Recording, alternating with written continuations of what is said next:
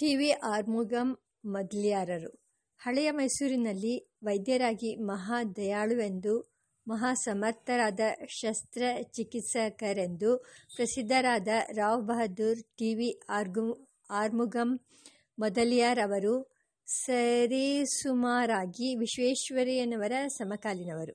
ಅವರು ಬೆಂಗಳೂರಿನ ವಿಕ್ಟೋರಿಯಾ ಆಸ್ಪತ್ರೆಯ ಮುಖ್ಯಾಧಿಕಾರಿಯಾಗಿದ್ದ ಕಾಲದಲ್ಲಿ ಆ ಆಸ್ಪತ್ರೆಯ ಕೀರ್ತಿ ಎಲ್ಲ ದಿಕ್ಕುಗಳಲ್ಲಿಯೂ ಹರಡಿತು. ಅದಕ್ಕೆ ಮುಖ್ಯ ಕಾರಣ ಅವರ ವೈದ್ಯ ಕುಶಲತೆಯ ಜೊತೆಗೆ ಮಾನವೀಯ ಸಹೃದಯತೆ ಸೇರಿದ್ದದ್ದು. ಔಷಧಕ್ಕೆ ಸಮಾನವಾದದ್ದು ಅವರ ಸಹಾನುಭೂತಿ. ಎರಡೂ ಸೇರಿದ್ದರಿಂದ ಉಂಟಾದದ್ದು ಅವರ ಲೋಕಪ್ರಯೋಜಕತೆ. ಆರ್ಮುಗಂ ಮೊದಲಿಯಾರವರದು ಬೆಂಗಳೂರಿನ ಗಣ್ಯ ಮನೆತನಗಳಲ್ಲಿ ಒಂದು. ಅವರು ಅನುಕೂಲವಂತರು. ಆರ್ಮುಗಂರವರು ತುಂಬ ಹಾಸ್ಯಪ್ರಿಯರು. ಹಾಗೆಯೇ ಗಾಢವಾದ ಮತ್ತು ಗೂಢವಾದ ಭಗವದ್ಭಕ್ತರು. ಭಗವತ್ ಕೈಂಕರ್ಯ. ಬಾಲ್ಯದಲ್ಲಿ ಅವರು ಕಲಾಸಿಪಾಳ್ಯದಲ್ಲಿ ವಾಸವಾಗಿದ್ದರಂತೆ. ಆ ಪ್ರದೇಶದಲ್ಲಿರುವ ಸಹಜಾನಂದ ಸ್ವಾಮಿಗಳ ಮಠದಲ್ಲಿ ಅವರಿಗೆ ತುಂಬ ಭಕ್ತಿ. ಸಹಜಾನಂದ ಸ್ವಾಮಿಗಳು ರಚಿಸಿದ ಕನ್ನಡ ವೇದಾಂತ ಪಂಚದಶಿ ಗ್ರಂಥದ ಮುದ್ರಣಕ್ಕಾಗಿ ಆರ್ಮುಗಂ ಮೊದಲಿಯಾರರು ಉದಾರವಾಗಿ ದ್ರವ್ಯ ಸಹಾಯ ಮಾಡಿದರು. ಆ ಗ್ರಂಥ ಮೈಸೂರಿನ ವೆಸ್ಲಿ ಪ್ರೆಸ್ನಲ್ಲಿ ಒಳ್ಳೆಯ ಕಾಗದದ ಮೇಲೆ ಮುದ್ರಿತವಾಗಿ ಸೊಗಸಾಗಿ ರಟ್ಟು ಕಟ್ಟಿದ್ದು. ಆ ಸ್ವಾಮಿಗಳವರು ವೃತ್ತಿಪ್ರಭಾಕರ ಎಂಬ ಮೀಮಾಂಸಾ ಗ್ರಂಥವನ್ನು ಕನ್ನಡಕ್ಕೆ ತರ್ಜುಮೆ ಮಾಡಿದರು. ಆ ಸ್ವಾಮಿಗಳು ಹುಟ್ಟಿನಿಂದ ಬ್ರಾಹ್ಮಣೇತರರು. ಅವರ ಚರಿತ್ರೆ ಬೇರೆಯಾಗಿ ಬರೆಯಬೇಕಾದದ್ದು. ಆರ್ಮುಗಂ ಮೊದಲಿಯಾರರು ಈ ವಿಧವಾದ ಭಗವತ್ ಕೈಂಕರ್ಯಕ್ಕೆ ಬೆಂಬಲ ಕೊಟ್ಟವರು. ಮೈಸೂರು ರಸ್ತೆಯಲ್ಲಿ ಬೆಂಗಳೂರು ಪ್ರೆಸ್ಸಿನಿಂದ ಈಚೆಗೆ ಒಂದು ಸಣ್ಣ ಶಿವಾಲಯವಿದೆ. ಈ ದೇವಾಲಯದ ಖರ್ಚಿಗಾಗಿಯೂ ಆರ್ಮುಗಂ ಮೊದಲಿಯಾರರು ಉದಾರವಾಗಿ ಹಣ ಕೊಡುತ್ತಿದ್ದರು. ಗೂಢಭಕ್ತಿ ಆದರೆ ಎಲ್ಲ ಗುಪ್ತದಾನ. ಅದು ಯಾರಿಗೂ ತಿಳಿಯಕೂಡದು. ಈ ಸಂಗತಿಯನ್ನು ನಾನು ಹೇಗೋ ಪತ್ತೆ ಮಾಡಿದ್ದೆ.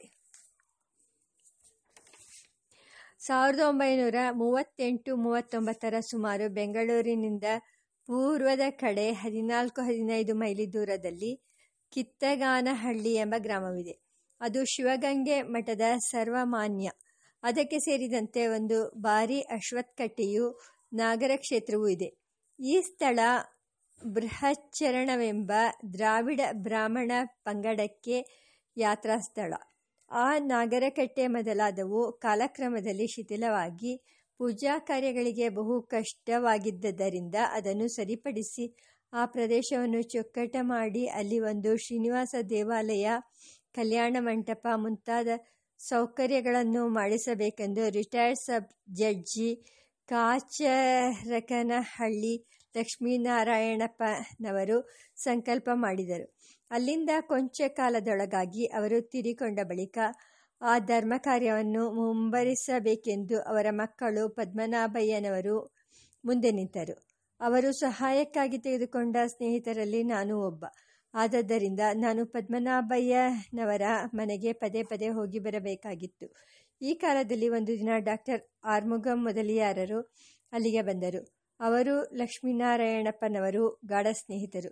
ಆರ್ಮುಗಂ ಮೊದಲಿಯಾರರು ನನ್ನ ಕಡೆ ತಿರುಗಿ ತಮಿಳಿನಲ್ಲಿ ಕೇಳಿದರು, ಏನಯ್ಯ, ಪಾಸ್ಪೋರ್ಟ್ ಕೊಂಡುಕೊಟ್ಟಿದ್ದೀಯೋ? ಎಲ್ಲಿಗೆ? ಏರ್ಪಾಟು ಮಾಡುತ್ತಿದ್ದೀಯಲ್ಲ.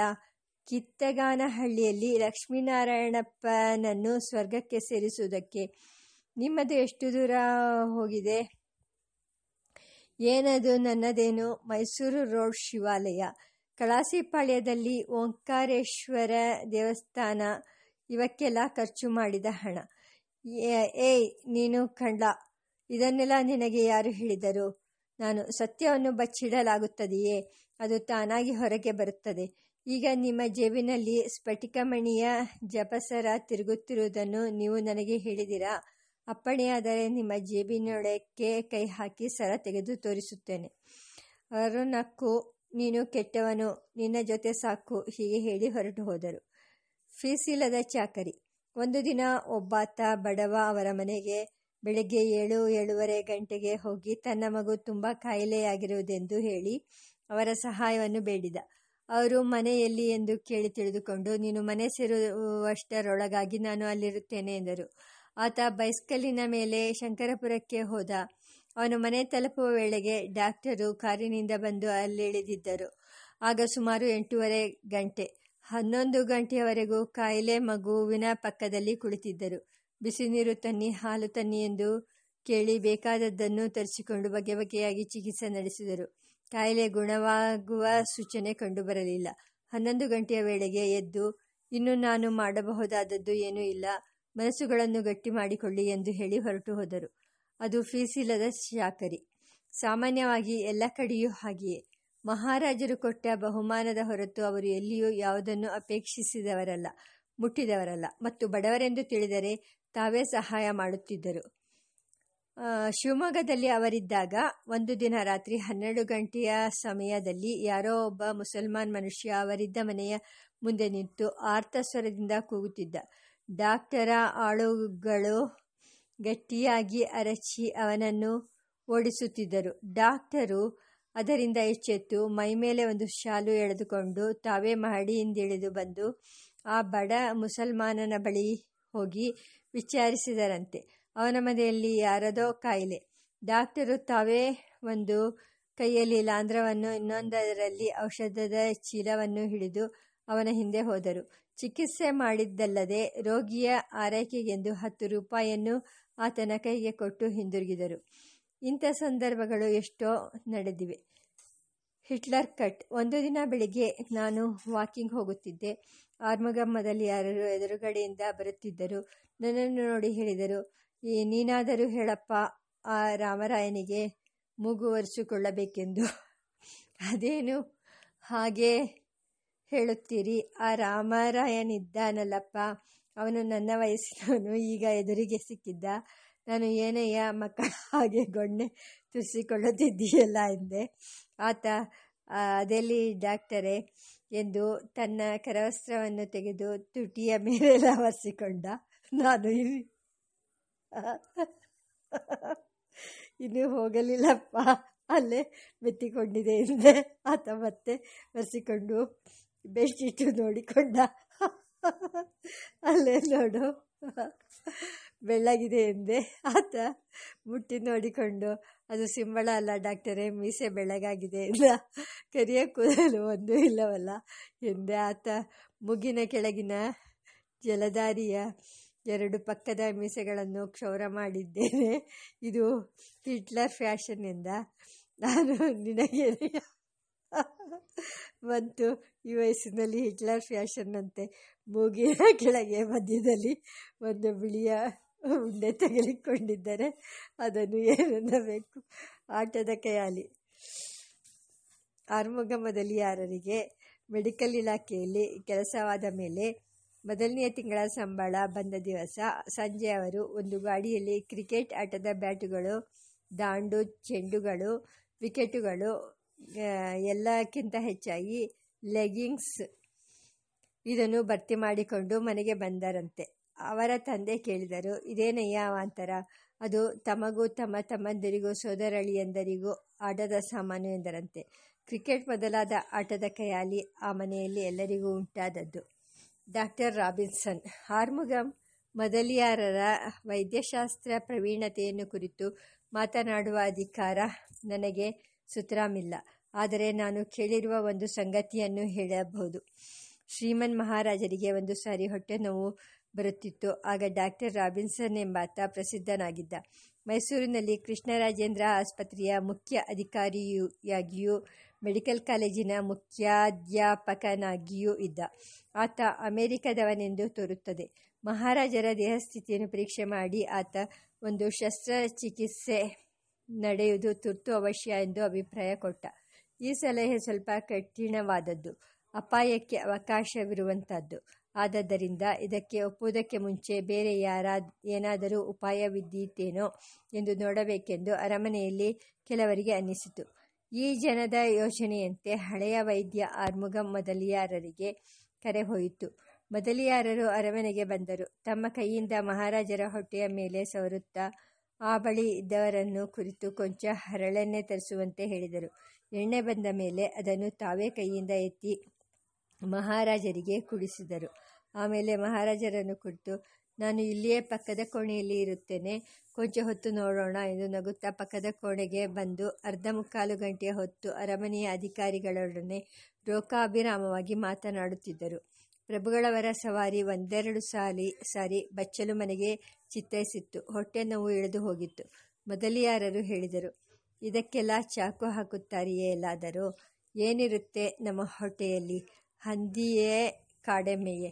ಅಮೆರಿಕದವರು ಏನು ಬೇಕಾದರೂ ಮಾಡಿಕೊಳ್ಳಲಿ, ಆಹಾರ ವೈಷಜ್ಯ. ಒಂದು ಸಾರಿ ಶ್ರೀಮಾನ್ ಮಾಸ್ತಿ ವೆಂಕಟೇಶ ಅಯ್ಯಂಗಾರ್ಯರಿಗೆ ಆರೋಗ್ಯ ತಪ್ಪಿತು. ತುಂಬ ನಿಶಕ್ತಿಯಾಗಿತ್ತು. ಅವರ ಮಾವಂದಿರು ಎ ಕೃಷ್ಣಸ್ವಾಮಿ ಅಯ್ಯಂಗಾರ್ಯರು ಸಬ್ ಜಡ್ಜಿ ಲಕ್ಷ್ಮೀನಾರಾಯಣಪ್ಪನವರ ಸ್ನೇಹಿತರು. ಲಕ್ಷ್ಮೀನಾರಾಯಣಪ್ಪನವರಲ್ಲಿ ಒಂದು ಸಂದರ್ಭ ತಿಳಿಸಿ ಆರ್ಮುಗಂ ಮೊದಲಿಯಾರರನ್ನು ವೆಂಕಟೇಶ ಅಯ್ಯಂಗಾರ್ಯರ ಮನೆಗೆ ಕರೆದುಕೊಂಡು ಹೋಗಬೇಕೆಂದು ಕೋರಿದರು. ಆ ಸಂಜೆ ಮೊದಲಿಯಾರರು ಮಾಮೂಲಿನಂತೆ ಲಕ್ಷ್ಮೀನಾರಾಯಣಯ್ಯನವರ ಮನೆಗೆ ಬಂದಾಗ ಅವರಿಬ್ಬರೂ ಕಲೆತು ವೆಂಕಟೇಶ ಅಯ್ಯಂಗಾರ್ಯರ ಮನೆಗೆ ಹೋದರು. ವೆಂಕಟೇಶ ಅಯ್ಯಂಗಾರ್ಯರು ಹಾಸಿಗೆ ಮೇಲೆ ಮಲಗಿದ್ದರು. ತುಂಬ ಆಯಾಸವಾದಂತಿತ್ತು. ಆರ್ಮುಗಂ ಮೊದಲಿಯಾರರು ಕೋಣೆಯಲ್ಲಿ ಕಾಲಿಟ್ಟ ಕೂಡಲೇ ರೋಗಿಯನ್ನು ನೋಡಿ ನಕ್ಕರು. ಏನಾಗಿದೆಯಯ್ಯ ನಿನಗೆ ಎಂದು ಕೇಳಿ ಮುಖವನ್ನು ಅಲ್ಲಿದ್ದ ಜನದ ಕಡೆ ತಿರುಗಿಸಿ, ಅನ್ನ ಇದೆಯೇ ಎಂದರು. ವೆಂಕಟೇಶ ಅಯ್ಯಂಗಾರ್ಯರ ತಾಯಿ ತಿರುಮಲಮ್ಮನವರು, ಮಧ್ಯಾಹ್ನ ಮಾಡಿದ್ದಿದ್ದೆ, ಅಗುಳು ಬಿರುಸಾಗಿರಬಹುದು ಎಂದರು. ಆರ್ಮುಗಂ ಮೊದಲಿಯಾರರು, ಅದೇ ಬೇಕಾದದ್ದು, ಜೊತೆಗೆ ಕೊಂಚ ಮಜ್ಜಿಗೆಯನ್ನು ತನ್ನಿ ಎಂದರು. ತಾಯಿಯವರು ಒಂದು ಬಟ್ಟಲಿನಲ್ಲಿ ಅನ್ನವನ್ನು ಮಜ್ಜಿಗೆಯನ್ನು ಚೆನ್ನಾಗಿ ಕಿವುಚಿ ತಂದರು. ಡಾಕ್ಟರು ಒಂದು ಸಣ್ಣ ತುತ್ತು ಮಾಡಿ ಆತನ ಬಾಯಿಯಲ್ಲಿಡಿ ಎಂದರು. ಆಕೆ ನಿನ್ನೆ ಜ್ವರ ಇತ್ತು ಎನ್ನುತ್ತಾ ತಡ ಮಾಡಿದರು. ಡಾಕ್ಟರು, ಜ್ವರಕ್ಕೆ ನಾನಿದ್ದೇನಲ್ಲ, ಮೊದಲು ಹೊಟ್ಟೆಗೆ ಅನ್ನ ಸೇರಲಿ, ನೀವು ತಿನ್ನಿಸುತ್ತೀರಾ? ನಾನು ತಿನ್ನಿಸಲೇ? ನಾನು ಮೊದಲಿಯಾರ್ರಿ, ನೀವು ಬ್ರಾಹ್ಮಣರು. ಆಕೆ 2 ಸಣ್ಣ ತುತ್ತು ತಿನ್ನಿಸಿದರು. ನೀರು ಕುಡಿಸಿರಿ ಎಂದರು ಡಾಕ್ಟರು. ಈಗ ಇದೇ ಔಷಧ, ರಾತ್ರಿ 8 ಗಂಟೆಗೆ ಹಾಗೆಯೇ 2-3 ತುತ್ತು ಅನ್ನ ತಿನ್ನಿಸಿರಿ. ಹಾಗೆಯೇ ಮಾರನೆಯ ದಿನವೂ ಚಿಕಿತ್ಸೆ ನಡೆಯಿತು. ವೆಂಕಟೇಶ ಅಯ್ಯಂಗಾರ್ಯರು ಜಗಜೆಟ್ಟಿಯಾಗಿ ನಿಂತರು. ಆರ್ಮುಗಂ ಮೊದಲಿಯಾರರು, ತಿನ್ನಯ್ಯ, ಹೊಟ್ಟೆಗೆ ತಿನ್ನಯ್ಯ ಎಂದು ಉಪದೇಶ ಮಾಡಿದರು. ಸ್ನೇಹಶೀಲತೆ. ಸ್ನೇಹವೆಂದರೆ ಆರ್ಮುಗಂ ಮೊದಲಿಯಾರರದು ಸ್ನೇಹ. ಎಚ್ ವಿ ನಂಜುಂಡಯ್ಯನವರು ಬದುಕಿರುವವರೆಗೂ ಅವರ ಮನೆಗೆ ದಿನಕ್ಕೊಂದು ಸಾರಿಯಾದರೂ ಹೋಗಬೇಕು. ಅವರ ತಮ್ಮ ಕೃಷ್ಣಯ್ಯನವರ ಮನೆಗೆ ಹೋಗಬೇಕು. ಲಕ್ಷ್ಮೀನಾರಾಯಣಯ್ಯನವರ ಮನೆಗೆ, ಸಿ ಬಿ ಶೇಷಗಿರಿರಾಯರ ಮನೆಗೂ ಹೋಗಬೇಕು. ಇದು ಅವರ ನಿತ್ಯ ವಿಧಿಯಲ್ಲಿ ಒಂದು ಅಂಶ. ಎಚ್ ವಿ ನಂಜುಂಡಯ್ಯನವರು ತೀರಿಕೊಂಡ ಮೇಲೂ ಆರ್ಮುಗಂ ಮೊದಲಿಯಾರರು ಅವರ ಮನೆಗೆ ಹೋಗುತ್ತಿದ್ದುದನ್ನು ನಾನು ಕಣ್ಣಾರೆ ಕಂಡಿದ್ದೇನೆ. ಹೋಗುವುದು ಮನೆಯ ಯಜಮಾನನಿದ್ದರೆ ಆತನೊಡನೆ ಒಂದು ಗಳಿಗೆ ಮಾತು, ಆತ ಇಲ್ಲದಿದ್ದರೆ ಯಾರನ್ನಾದರೂ ಹೆಂಗಸರನ್ನೋ ಹುಡುಗರನ್ನೋ ವಿಚಾರಿಸಿ ಕ್ಷೇಮ ಸಮಾಚಾರ ತಿಳಿದುಕೊಳ್ಳುವುದು. ಜೀರ್ಣೋಪಾಯ. ನಾನು ಇನ್ನೊಂದು ಕತೆ ಕೇಳಿದ್ದೆ. ಆರ್ಮುಗಂ ಮೊದಲಿಯಾರರು ಮೈಸೂರಿನಲ್ಲಿದ್ದಾಗ ಪ್ರತಿ ಭಾನುವಾರವೂ ಅವರ ಮನೆಯಲ್ಲಿ ಒಂದು ಸ್ನೇಹಿತರ ಕೂಟ. ಬೆಳಿಗ್ಗೆ 8 ಗಂಟೆಗೆ ದೋಸೆ ಮೊದಲಾದ ತಿಂಡಿಗಳು, ಕಾಫಿ ಇದನ್ನೆಲ್ಲ ಬಲವಂತ ಮಾಡಿ ಹೊಟ್ಟೆ ಬಿರಿಯ ತಿನ್ನುವಂತೆ ಮಾಡುವರು. ಅದಾದ ಮೇಲೆ ಆ 5-6 ಮಂದಿಯೂ 2 ವಿಕ್ಟೋರಿಯಾ ಗಾಡಿಗಳಲ್ಲಿ ಕುಳಿತು ಬೆಟ್ಟದ ಕಡೆ ಹೊರಡುವರು. ಎಲ್ಲರೂ ಗಾಡಿಗಳಿಂದಿಳಿದಾಗ ಅವರು ಇಲ್ಲಲ್ಲಿ ತಿರುಗಾಡುತ್ತಿದ್ದಾಗ ಆರ್ಮುಗಂ ಮೊದಲಿಯಾರರು ಗಾಡಿಯ ಕೋಚ್ಮನ್ಗಳನ್ನು ಬಳಿಗೆ ಕರೆದು ಅವರು ಗಾಡಿಗಳನ್ನು ಹಿಂದಕ್ಕೆ ತೆಗೆದುಕೊಂಡು ಹೋಗುವಂತೆ ಮೆರುದನಿಯಲ್ಲಿ ಹೇಳಿ ಅವರನ್ನು ಸಾಗಹಾಕಿ ತಾವು ಇತರ ಮಿತ್ರರೊಡನೆ ತಿರುಗಾಡಿಕೊಂಡು ಒಂದು 10 ನಿಮಿಷ ಹರಟುತ್ತಿರುವರು. ಬಳಿಕ ವಾಪಸ್ ಹೊರಡುವ ಹೊತ್ತು ಬಂದಾಗ ಗಾಡಿಗಳಿಲ್ಲ. ಎಲ್ಲರೂ ಪೇಚಾಡುವರು. ಮೊದಲಿಯಾರರು, ಏನಯ್ಯ ಅಷ್ಟು ತಿಂಡಿ ತಿಂದಿದ್ದೀರಿ, ಕೊಂಚ ದೂರ ನಡೆಯಬೇಕೆಂದರೆ ಅಳುತ್ತೀರಲ್ಲ, ಗಾಡಿ ಇಲ್ಲೇ ಹತ್ತಿರದಲ್ಲೇ ಇರುವಂತೆ ಹೇಳಿದ್ದೇನೆ. ಆ ಭಾಗಕ್ಕೆ ಹೋಗುವ ವೇಳೆಗೆ ಗಾಡಿ ಇನ್ನೂ ಮುಂದಕ್ಕೆ ಹೋಗಿರುವುದು. ಹೀಗೆ ಬಲಾತ್ಕಾರವಾಗಿ ನಡೆಸಿ ತಿಂದದ್ದನ್ನು ಜೀರ್ಣವಾಗಿಸುವರು. ಇದು ಅವರ ಉಪಾಯ. ಆರ್ಮುಗಂ ಮೊದಲಿಯಾರರದು ದೊಡ್ಡ ಸಂಸಾರ. ಅಣ್ಣ ತಮ್ಮಂದಿರು, ಮಕ್ಕಳು, ಸೋದರಳಿಯಂದಿರು, ಇತರ ಬಂಧುಗಳು ಮನೆಯ ತುಂಬ ಇದ್ದರು. ಚಿಕ್ಕವರಿಗೆಲ್ಲ ವಿದ್ಯಾಭ್ಯಾಸ ಮಾಡಿಸಿದರು. ಅಂಥವರಲ್ಲಿ ಒಬ್ಬರು ಹೈಕೋರ್ಟ್ ಜಡ್ಜಿಯಾಗಿಯೂ ಮೈಸೂರು ವಿಶ್ವವಿದ್ಯಾನಿಲಯದ ವೈಸ್ ಚಾನ್ಸಲರ್ ಆಗಿಯೂ ಇದ್ದ ಟಿ ಸಿಂಗಾರವೇಲು ಮೊದಲಿಯಾರರು. ಆರ್ಮುಗಂ ಮೊದಲಿಯಾರರು ಮೃತರಾದ ದಿವಸ ಬೆಂಗಳೂರಿನಲ್ಲಿ ಶಾಸನ ಸಭೆ ನಡೆಯುತ್ತಿತ್ತು. ವರ್ತಮಾನ ಬಂದ ಮೇಲೆ ಮಿರ್ಜಾ ಸಾಹೇಬರು ಸಭೆಯನ್ನು ಬರಖಾಸ್ತು ಮಾಡಿದರು. ಅಲ್ಲಿಂದ ಬಹುಮಂದಿ ಮೊದಲಿಯಾರರ ಕಳೇಬರಕ್ಕೆ ಗೌರವ ಸಲ್ಲಿಸಲು ಬಂದರು. ಅವರಲ್ಲಿ ಮಿರ್ಜಾರವರೇ ಮೊದಲನೆಯವರು. ಆರ್ಮುಗಂ ಮೊದಲಿಯಾರರ ಮನೆಯಿಂದ ರುದ್ರಭೂಮಿಗೆ ಒಂದು ಬಹುದೊಡ್ಡ ಗುಂಪು ಶಿಬಿಕೆಯೊಡನೆ ನಡೆದು ಹೋಗಿ ತಮ್ಮ ಅಂತ್ಯಾಂಜಲಿಯನ್ನು ಸಲ್ಲಿಸಿತು.